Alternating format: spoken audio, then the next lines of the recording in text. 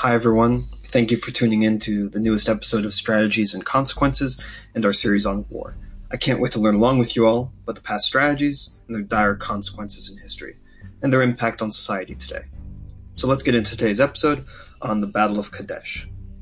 The Fertile Crescent had changed a lot following Thutmose III's victory over King Darusha of Kadesh in 1456 BC.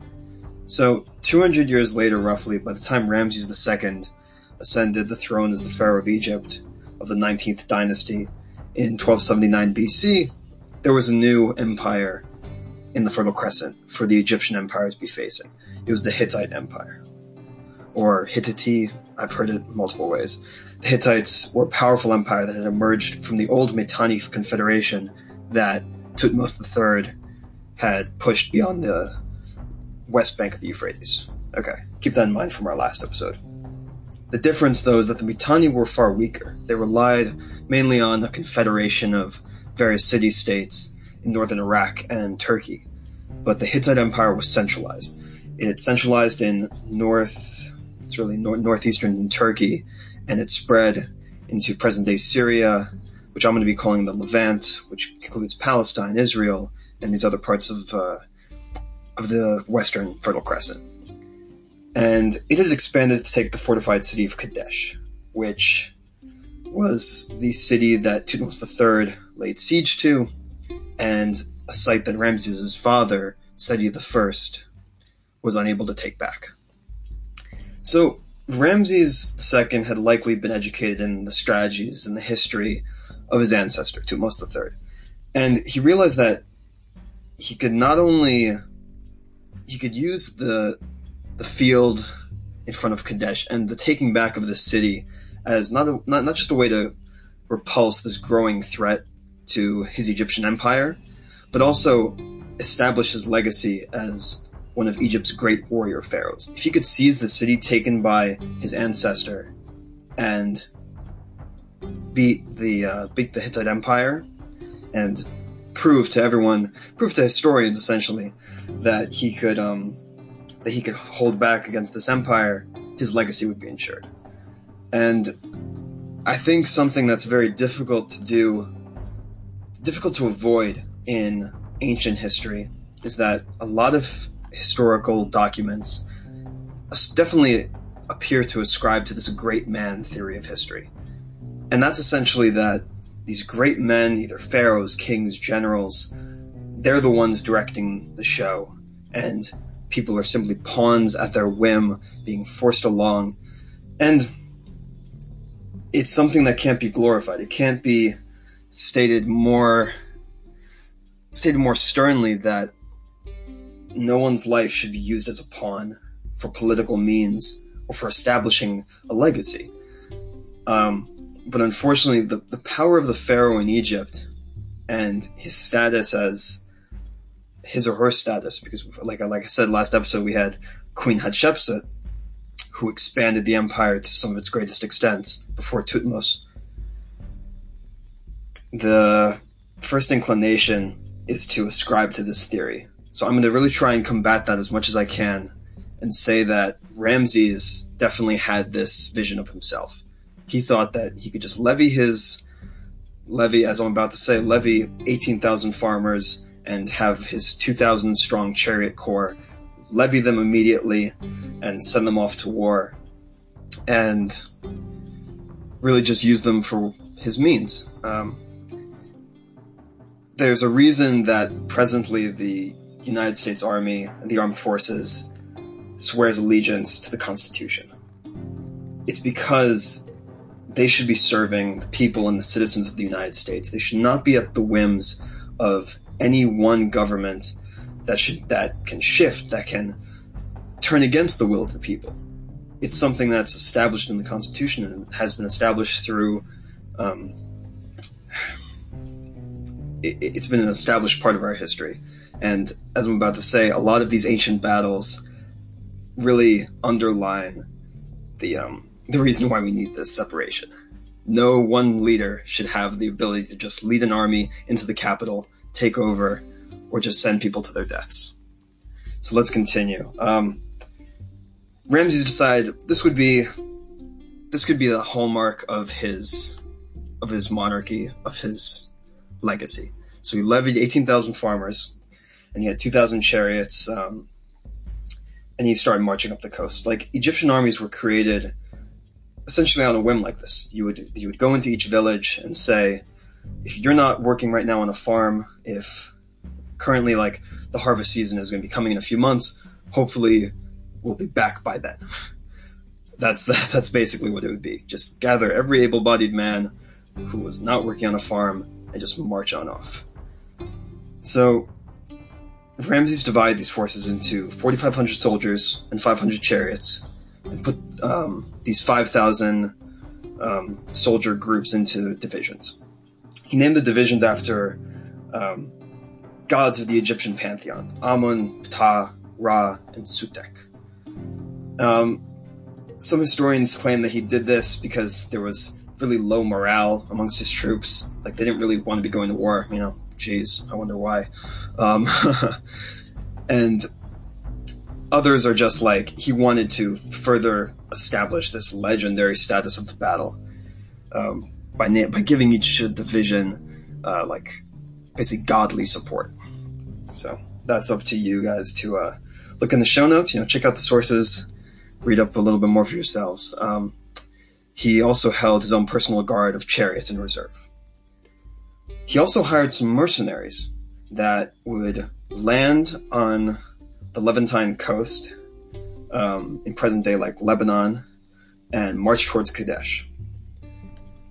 So, on the other end, the king of the Hittites, Muwatallis, was able to put together roughly 20,000 soldiers and 3,000 chariots. His chariots were unlike Egyptian chariots. Egyptian chariots were a lot more unstable, a lot faster because they relied on horses, and they carried far more archers. They were really, as I described in the previous episode, they were used as tanks. Like, you would just send Egyptian chariot divisions to smash through the enemy lines. Other Asian empires of this time period used more sturdy chariots with mules. And this because, like, the mules could travel for a lot longer. They weren't as fast as horses, but they were far more like steady and reliable animal to be using, I guess you could say. Yeah, so Muwatallis had the numerical advantage. The sources vary, but some people say, the Egyptians had it. Some say that the Hittites had it. The issue is that we're relying on sources that are tablets or writings that are, at this point, 4,000 years old. So, and this is still one of the better recorded battles in ancient history. So, we'll do what we can. Muwatallis sent 2 spies to give false information to Ramses. And the 2 spies claimed that Muwatallis' forces were still in Aleppo, in present-day Syria, to the northwest. So, imagine being Ramses at this point. He has his army divided into 4 divisions. They're not all linked up. They're actually very far apart as they're marching up the coast, up from the Sinai Peninsula and into the Levant. And he's thinking now, if Muwatallis and the Hittite forces are in Aleppo, he can easily rush to Kadesh, quickly besiege the city, take it over, and then by the time Muwatallis arrives, he'll have to be attacking a walled city, which is very difficult at this time.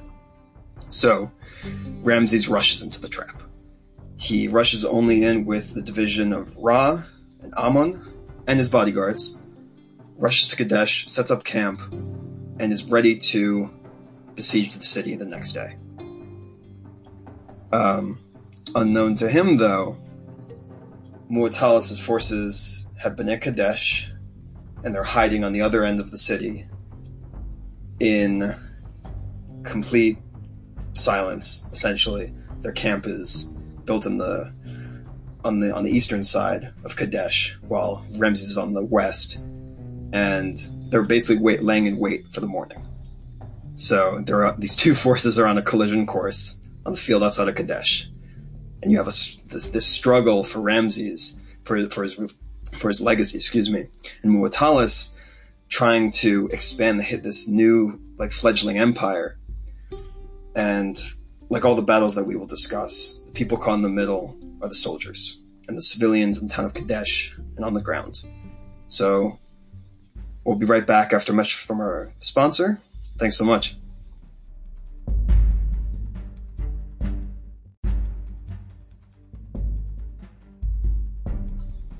All right, and we're back. So last we left, Ramses' forces are camped in the northwest of Kadesh, and the division of Ammon arrived a little bit later. So now it's the divisions of Ra, Ammon, and his bodyguard unit. Okay, and Muwatallis is meanwhile, his forces are hid behind Kadesh on the east. And the next morning, they sprung their trap. So Ramses sent his 2 divisions, with the division of Ra approaching from the southeast, with the division of Ammon right behind it. And his little bodyguard unit is behind them, for the protection of the pharaoh, whatever. So Muwatallis had the advantage here that his soldiers were better trained. They hadn't recently taken Kadesh, but they were prepared to. This empire was very newly expanding. So he had it in the field for a while. Unlike Ramses' forces, keep in mind, they were literally farmers beforehand that he conscripted. So Muwatallis attacked the Ra division, and they were immediately thrown into disarray. They had no idea that they were there, that the Hittite forces were ready for them. They were ready to besiege the city. So they were routed, and all these running soldiers, running farmers, as they're being cut down by the Hittite forces. Imagine being on that battlefield. It's a very horrifying thing to imagine. You're running away because you had no idea that there would be chariots from the enemy coming at you. So they run into the division of Ammon, and that throws them into disarray as well. And a message that I'm going to try and find the quote and put it in the show notes.